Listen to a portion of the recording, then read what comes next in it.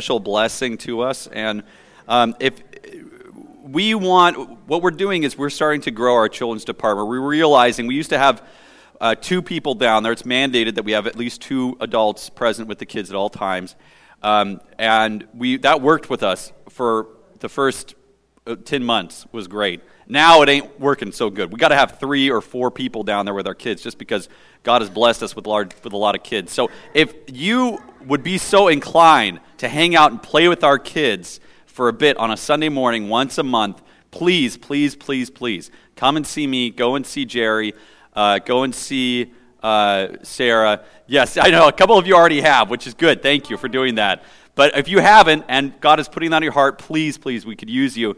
I know children's ministry is one of those things that we're always asking for volunteers for, but that's because God blesses us with kids.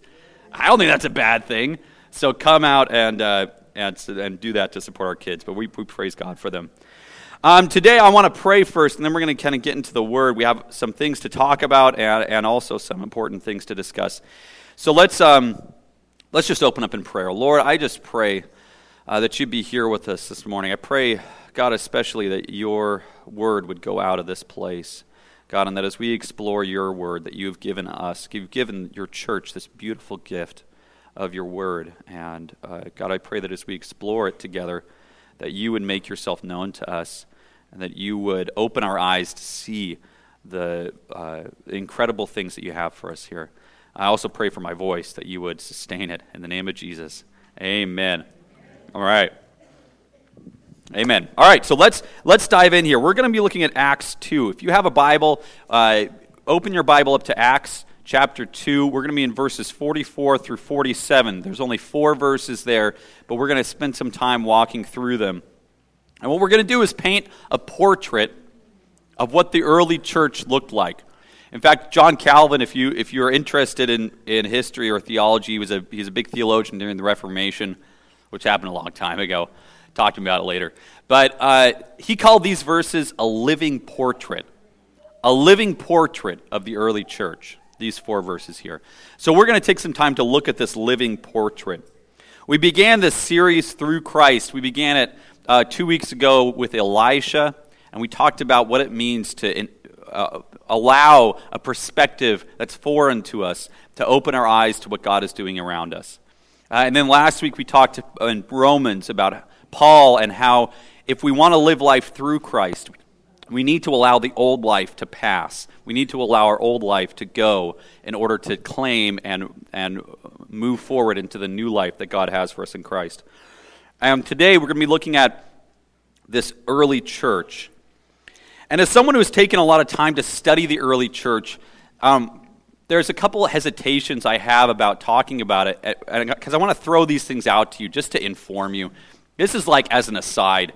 At times, we think of the early church as somehow the best church, the most legitimate church. And the assumption sometimes is that it was legitimate then, and then something happened over time, or some kind of corrupting influence got into the church, and the church's legitimacy has declined since then. And it's funny because whenever you talk to people about that, inevitably they always say it declined until the movement I'm a part of resurrected that original legitimate church, right? Like this is the argument for the Mormon church, that it was in decline until Joseph Smith reinvigorated it. Or this is the same argument that the Jehovah's Witnesses have, that somehow the church became illegitimate over time, but now we have returned to the original, legitimate church. This is even an argument that Pentecostals have, right? From somewhere in the 3rd century until 1906 in Azusa Street, the church was somehow illegitimate, but now we have returned to this legitimate church because we exercise the gifts of the Spirit openly. And I want to just say as a historian, as a theologian, as a pastor, that's not right. So just take that to the aside and just leave it to the aside. And if you want to know why I think very strongly that that's not the correct view, please come Wednesday and we will talk about it. I'm not going to talk about it now, but I'm just going to let you know. I hesitate sometimes to talk about the early church because sometimes in our minds it flips the switch of that's the legitimate church and somehow other churches are not as legitimate, and it's just not true. Okay? That's an aside. But I needed to say that to set you up for what we're going to be talking about today. I do think, though, that what the early church really understood well was how to live their life through Christ. I really think that they got this really well. And these verses that we're going to be talking about really exemplify, really demonstrate for us what it means to live life through Christ as a body, as a community, as a church. So let's look at this together. So we're going to start with verse 44. I'm going to put that up there. It says, all who believed, right? So that would be all the Christians. So all who believed were together and had all things in common. All who believed were together and had all things in common. The church had all things in common. Now the next verse, in verse 45, which we're not going to talk about yet, it talks about how that having things in common primarily referred to property. That the church was sharing their property in common, and that if there was somebody who needed something financially, that the group would provide for that need. But I don't want to focus so much right now. We're going to be focusing a little bit later on what that means to hold property in common. But right now, I just want to focus on the idea of holding things in common with other people. To have something in common with somebody else means that you share it with them. It's not yours. It's not theirs. You share it with them.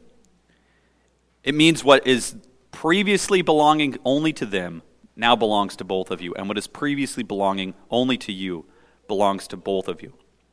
And it goes beyond property.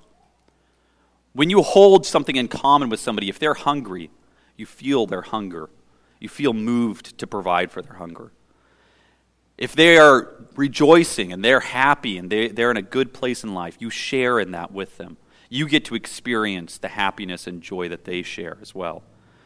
When they are sick and tired, you feel the burden of that.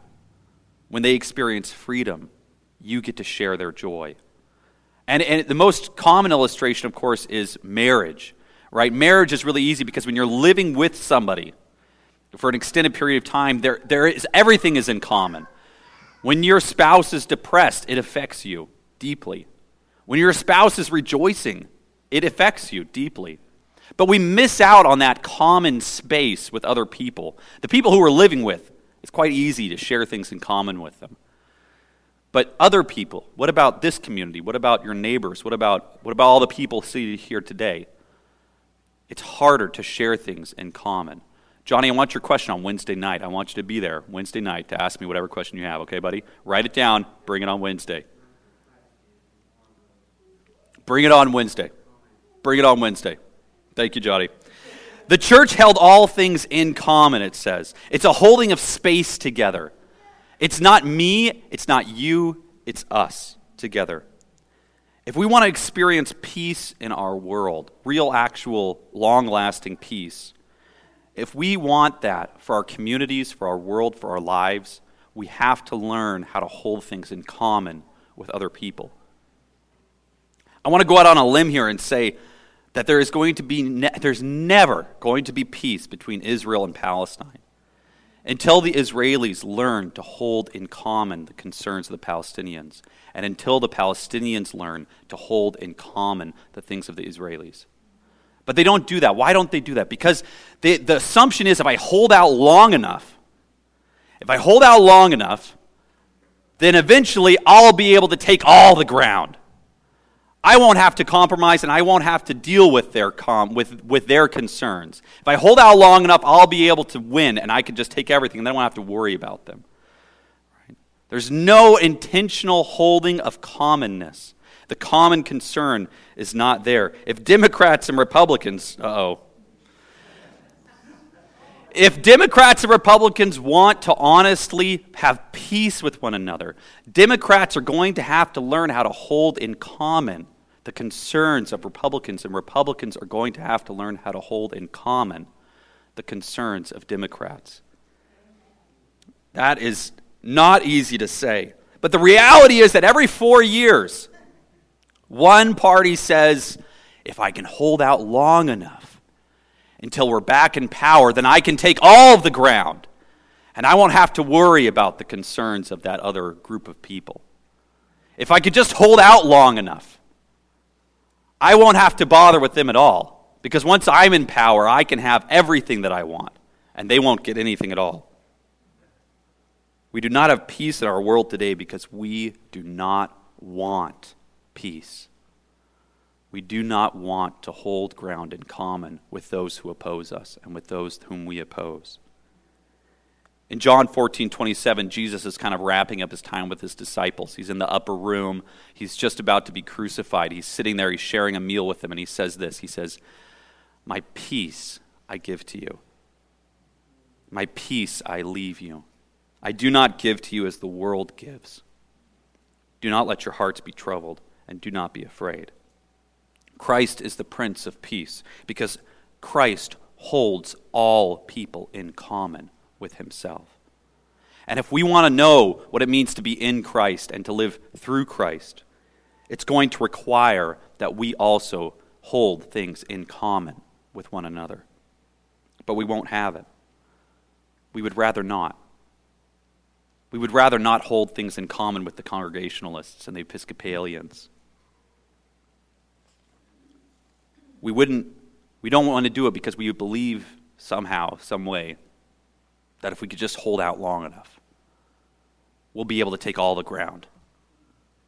And we won't have to deal with their concerns. Hello. Am I saying anything this morning? Touching any? Is there any buttons I'm pushing? Probably. Dietrich Bonhoeffer, I'm going to put his picture up. Go ahead and put his picture up there. We talked a little about Bonhoeffer. I was putting the picture up there, and Michelle, I said, "Michelle, do you know who Dietrich Bonhoeffer is?" And she goes, "Was he a theologian?" And I said, "Well, yes, he was. Did you know that?" And she said, "No, I just know you." So she's got me. Yes, Dietrich Bonhoeffer was a theologian. He was a pastor and a theologian, and he was there in Germany during the rise of Nazism in that country. And on the 5th of April, 1943, Bonhoeffer was arrested for running an illegal seminary in Germany, which was not sanctioned by the Nazi government. He was arrested for that. And also he was arrested because he had aided Jews in escaping the country and making it to Switzerland. So he was arrested for those charges. He was imprisoned. He was eventually moved to a concentration camp at Flossenburg. And 75 years ago yesterday, if you saw the news, 75 years ago yesterday, the most ambitious plot to assassinate Hitler was carried out unsuccessfully by a network of German officers, diplomats, and citizens who were intent on destroying Nazism from the inside out. It was the most ambitious plot. In fact, it almost worked. Except for a few twists of fate, it was going to work. There was a man, I'm going to get his name right here. His name was, oh no, did I write it down? Oh, I did not. Oh, that's not good. Karl von Stauffenberg. His name was Karl von Stauffenberg, and he was a colonel in the Nazi army. And he, along with others, had decided that the Nazis had gone too far. This needed to stop. The war needed to end as quickly as possible. And so he carried into a bunker where Hitler was holding a conference a bomb. It was in a briefcase. And the intended was he was going to put the briefcase next to Hitler. He was going to leave the room and he was going to detonate the bomb. And what happened was he went into the bunker. He put the briefcase next to Hitler. He left the room. And after he left the room, the briefcase was moved underneath the table. And then somebody opened a window. And when the bomb went off, the concussive force of the bomb was deadened by the huge table. And because of the open window, there wasn't the reverberating effect that you would need in a closed, confined space like that. 4 people died. Hitler escaped. And in the weeks and months that followed, and actually it was only 2 hours later that Karl von Stauffenberg was found and executed on the spot. And then over the next weeks and months, as this network was discovered and as they discovered names through torture and through diaries, there was a mass, thousands of people being taken into prison and hundreds being simply executed. And Dietrich Bonhoeffer, sitting in his concentration camp in Flossenburg, was a part of this network. Because he had some government connections, he had gotten counterfeit visas and papers for members of this network that were set up to assassinate Hitler. And when they discovered that, it was only the next day, so this was the 9th of April, 1945, just 2 weeks before the United States would liberate Flossenburg, Dietrich Bonhoeffer was hanged in the concentration camp. What he was doing was illegal. The work that he was participating in was illegal. And, of course, today we look back on that now. We look back on that. It was called the 20th of July plot. That's what it was. Yesterday was the attempt, and Angela Merkel had some words about it and whatnot. You can find that all online. But what he was doing was illegal. And we can look back on it from today and say, of course, God sanctioned these actions. Of course, God wants Bonhoeffer to help Jews escape the country. Of course, God wants these things to happen. God wants people to stand up to stop injustice from happening. But I want to remind you something. The vast majority of Christians living in Germany did not think it was right to do this. They didn't think it was right. They thought it was wrong. The vast majority of Christians living in Germany thought it was wrong. So why did Bonhoeffer see otherwise? Why was it that Bonhoeffer felt like he needed to violate the laws of his country in order to stop what was happening with the Jews and with Hitler? It's because he had made the concerns of the Jews common to himself. He had made their concerns his concerns. He wrote this. He said, Jesus gives his support to those who suffer for the sake of a just cause, even if this cause is not precisely confession of his name. He takes them under his protection.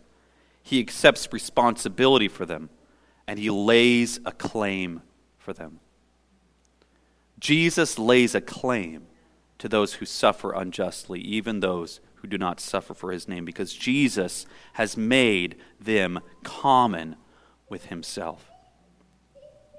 Living our life through Christ means making the concerns of others common to us, because they are common to Christ. Let's look back at verse 44. All who believed were together, and they had all things in common. They would sell their possessions and goods and distribute the proceeds to all, to any who had need.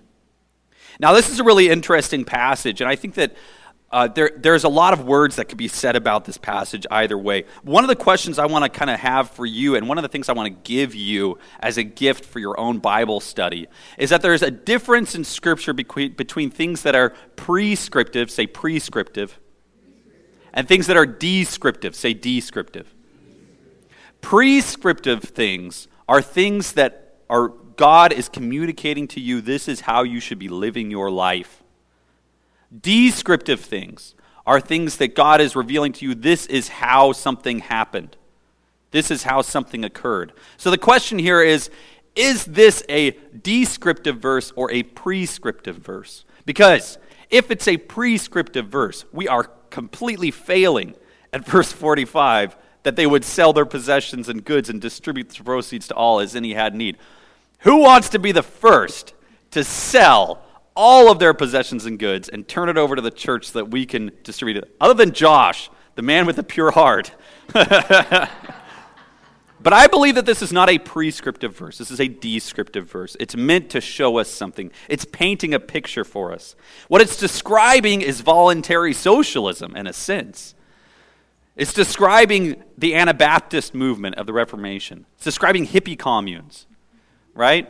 Where people would literally sell everything that they own in order that it might go into a general pot. And then that general pot gets distributed as needs arise.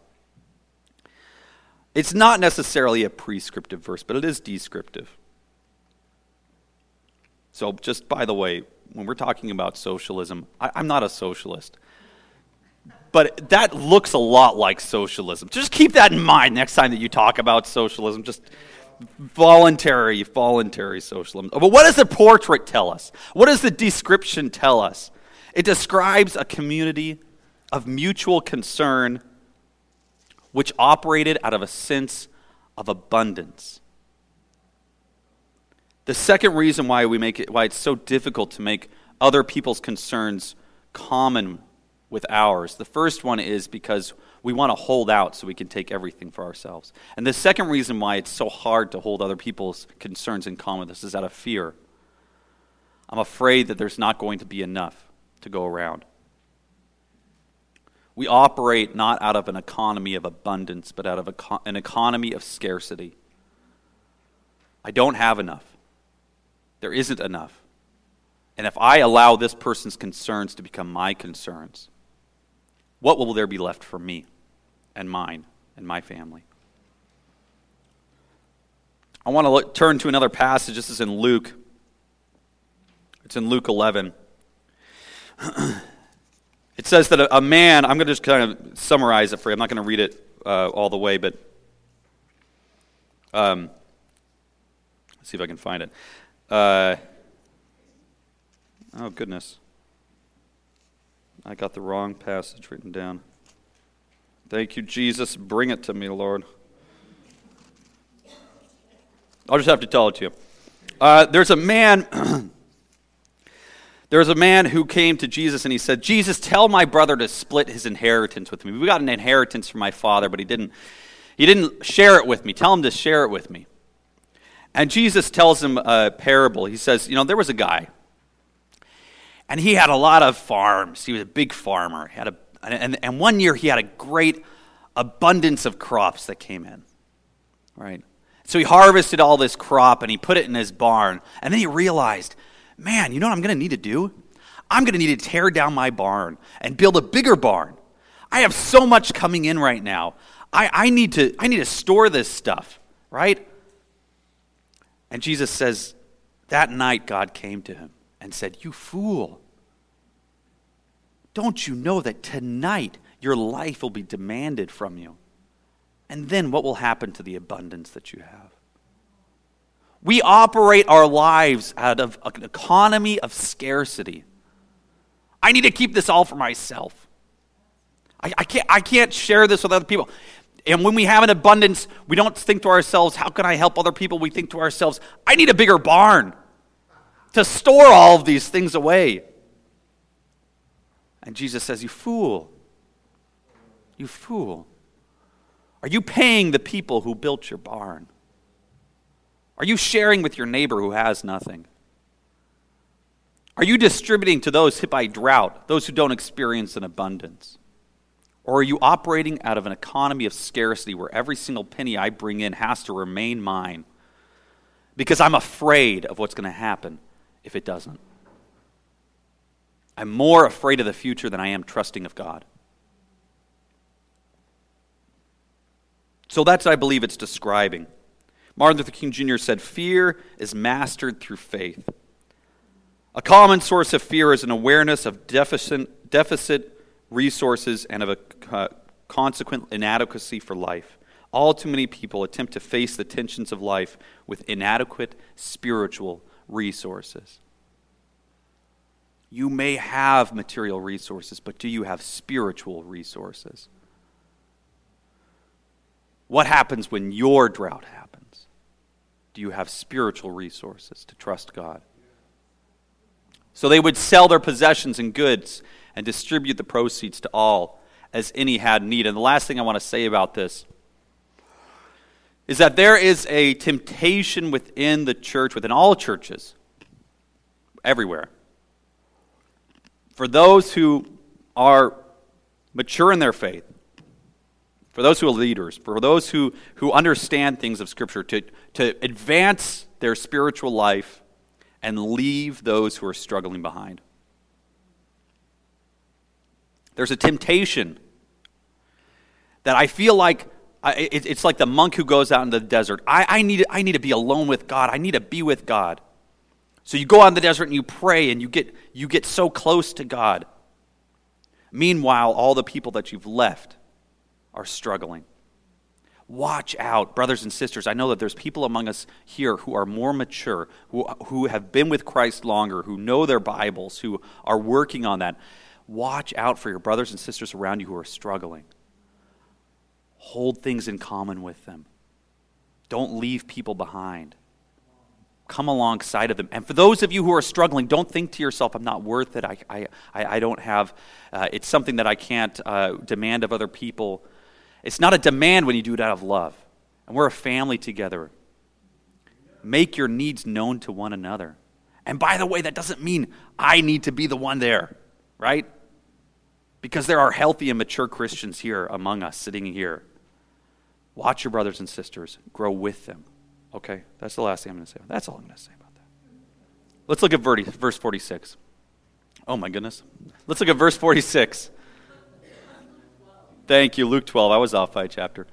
Day by day, it says, as they spent much time together in the temple, they broke bread at home and ate their food with glad and generous hearts, praising God and having the goodwill of all the people. This is the first part. That's the first part of verse 47.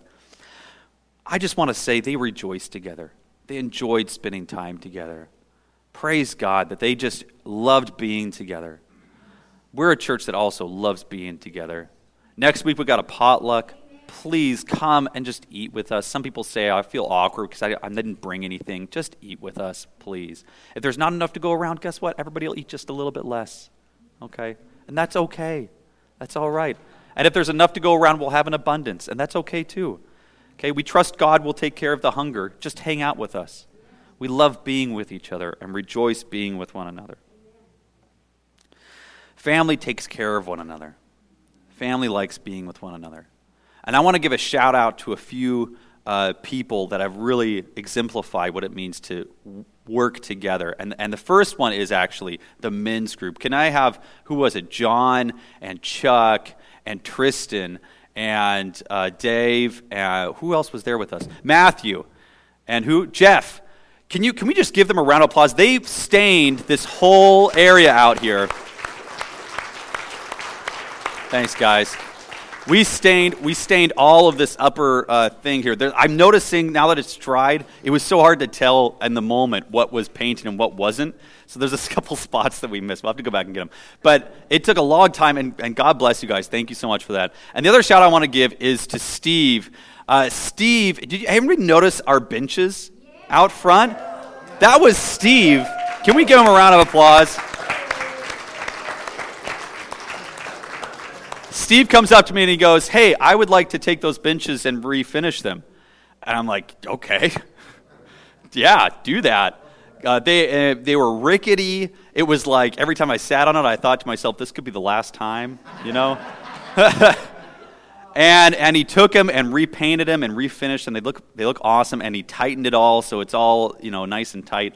Do yourself a favor and sit after church, go sit on them, and give Steve a high five, because it was just thank you for that. Thank you, Steve, for doing that, yeah.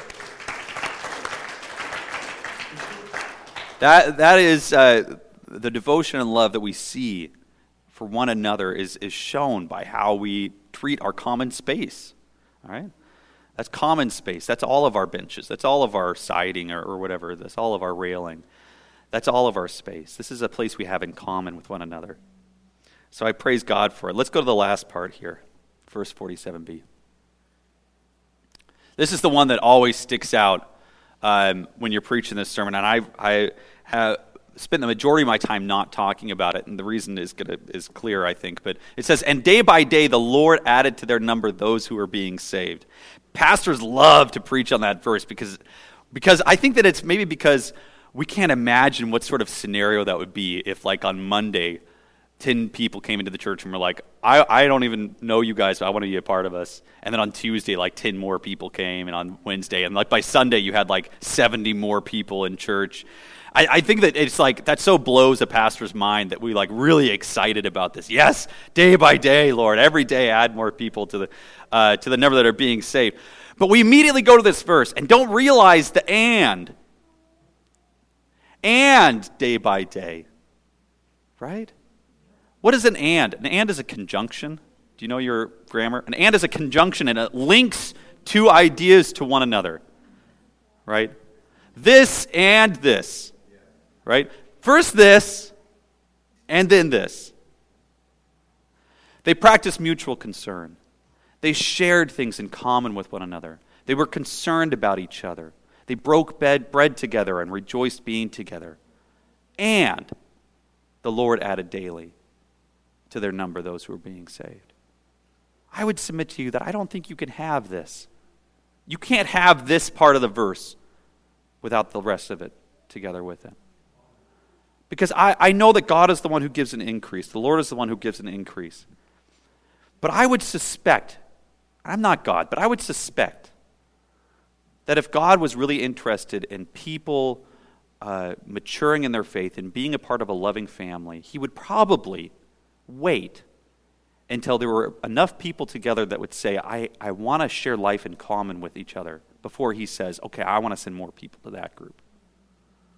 That's the group that they're going to be healthy in. That's the group they're going to grow in. That's the group that's going to be the best thing for their life. So if we're not willing to do the first part, and all we want is the second part, there's something out of whack in the way that we understand church and what church is all about. God gives the increase. We must prepare our hearts.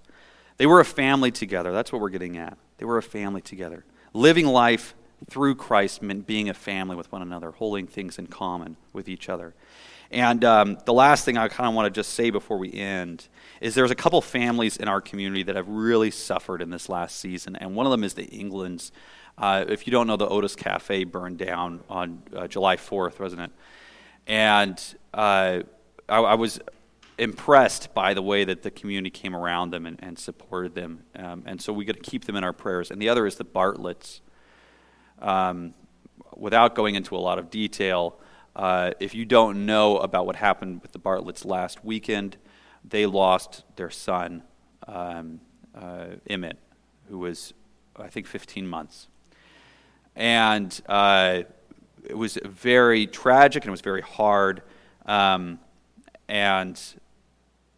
I was amazed at how a community mobilized to come around them and to share life in common and share that tragedy in common with them. They attended here for a while, for a long time. They were youth pastors here, I think, actually, back in the day.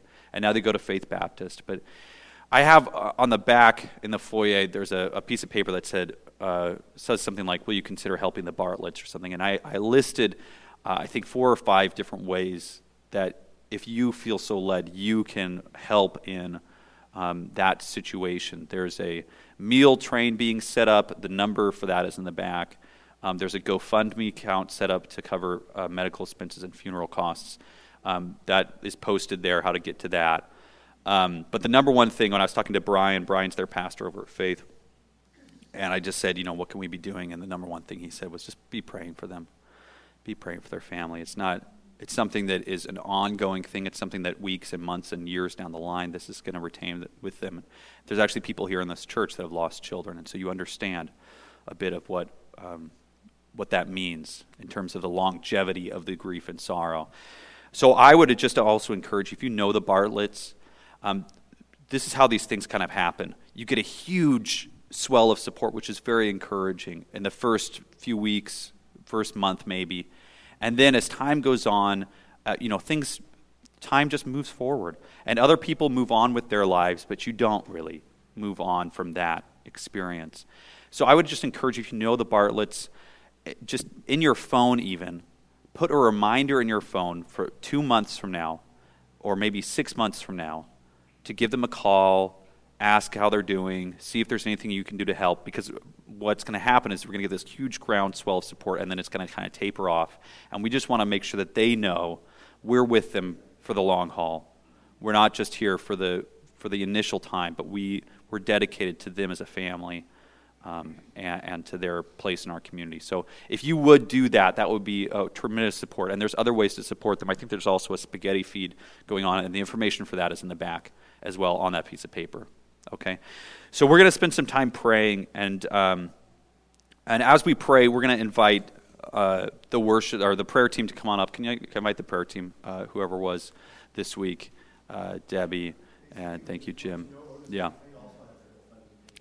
Yes, yeah, they do. So you can find that on GoFundMe as well. Mom and Gordon, you guys can come up to pray for us too. And go ahead, John, come on up. And so we're going to have some people up here to pray. Yeah, thank you guys. Thank you. And what I want to do is I want to spend some time in prayer. I'm going to pray for the Bartletts, and I'm going to pray for the Englands and us as a group. And then if you feel like you need some prayer right now, if you need somebody to agree with you in prayer over something that's happened in your life, or that an obstacle you're coming up against, we really truly believe in the power of prayer here. We believe that God changes lives and transforms lives through prayer. So I want to encourage you. I'm going to pray, and we're just going to have some time. Come up to pray. If that's not you, if you could talk quietly, or if you could even make your way back to the foyer for some cookies and coffee, and just leave this space up here for people who need to pray. So would you pray with me right now? Lord, we just come before you. Father, we come before you as a body, Lord, as a community of people. And right now, I pray, God, I lift up the Englands to you. Jesus, and a source of income, of revenue for this family, and also for the people who are working there, which is now gone. And Lord, I pray for those people who are thinking about what happens now. How do I live my life? How do I go on from this? Lord, that you would be a provider here. God, I thank you for the members of our community that have stepped up, that have said, I can hire you for a period of time, or I can help out with rebuilding. Thank you for that, Lord. Thank you that we have made their hardship common with us, and I pray that that would continue. And Lord, I also lift up the Bartletts to you, God. Lift up Tom especially, and I just pray you'd be with his spirit, Lord. I know, Jesus, that in you all things are held common with all people, and I know that you, Lord, are holding Tom in common with you. And Jesus, I was reminded this week that when we suffer, Lord, we are sharing in your suffering. You suffer with us. And I pray, God, that Tom and Veronica would feel the constant presence of you, Jesus, in their lives at this time. God, I ask that you would come and be a comforter. Lord, that you would be this one that sustains them. God, all of us, we love to comfort, we love to be there, but we have other things, and a year from now, 5 years from now, when we are beyond this, they are still going to be with this. And Jesus, you're going to be with them. So we pray for your constant, persistent presence in their lives, for grace on their household, Lord. I pray for nights of sleep, and I pray for rest, and I pray that you would take away all feelings of guilt. Lord, that you would remove all of the attacks that the enemy wants to come in and capitalize on a terrible situation. Lord, would you protect their family, protect their minds and their spirits, Lord. Jesus, we know that you hold things in common with us. And so right now, if there's those of us among us today who need that you would hold us in common, would you move on our hearts, Lord? I want to give you an opportunity now. If you need prayer, come forward for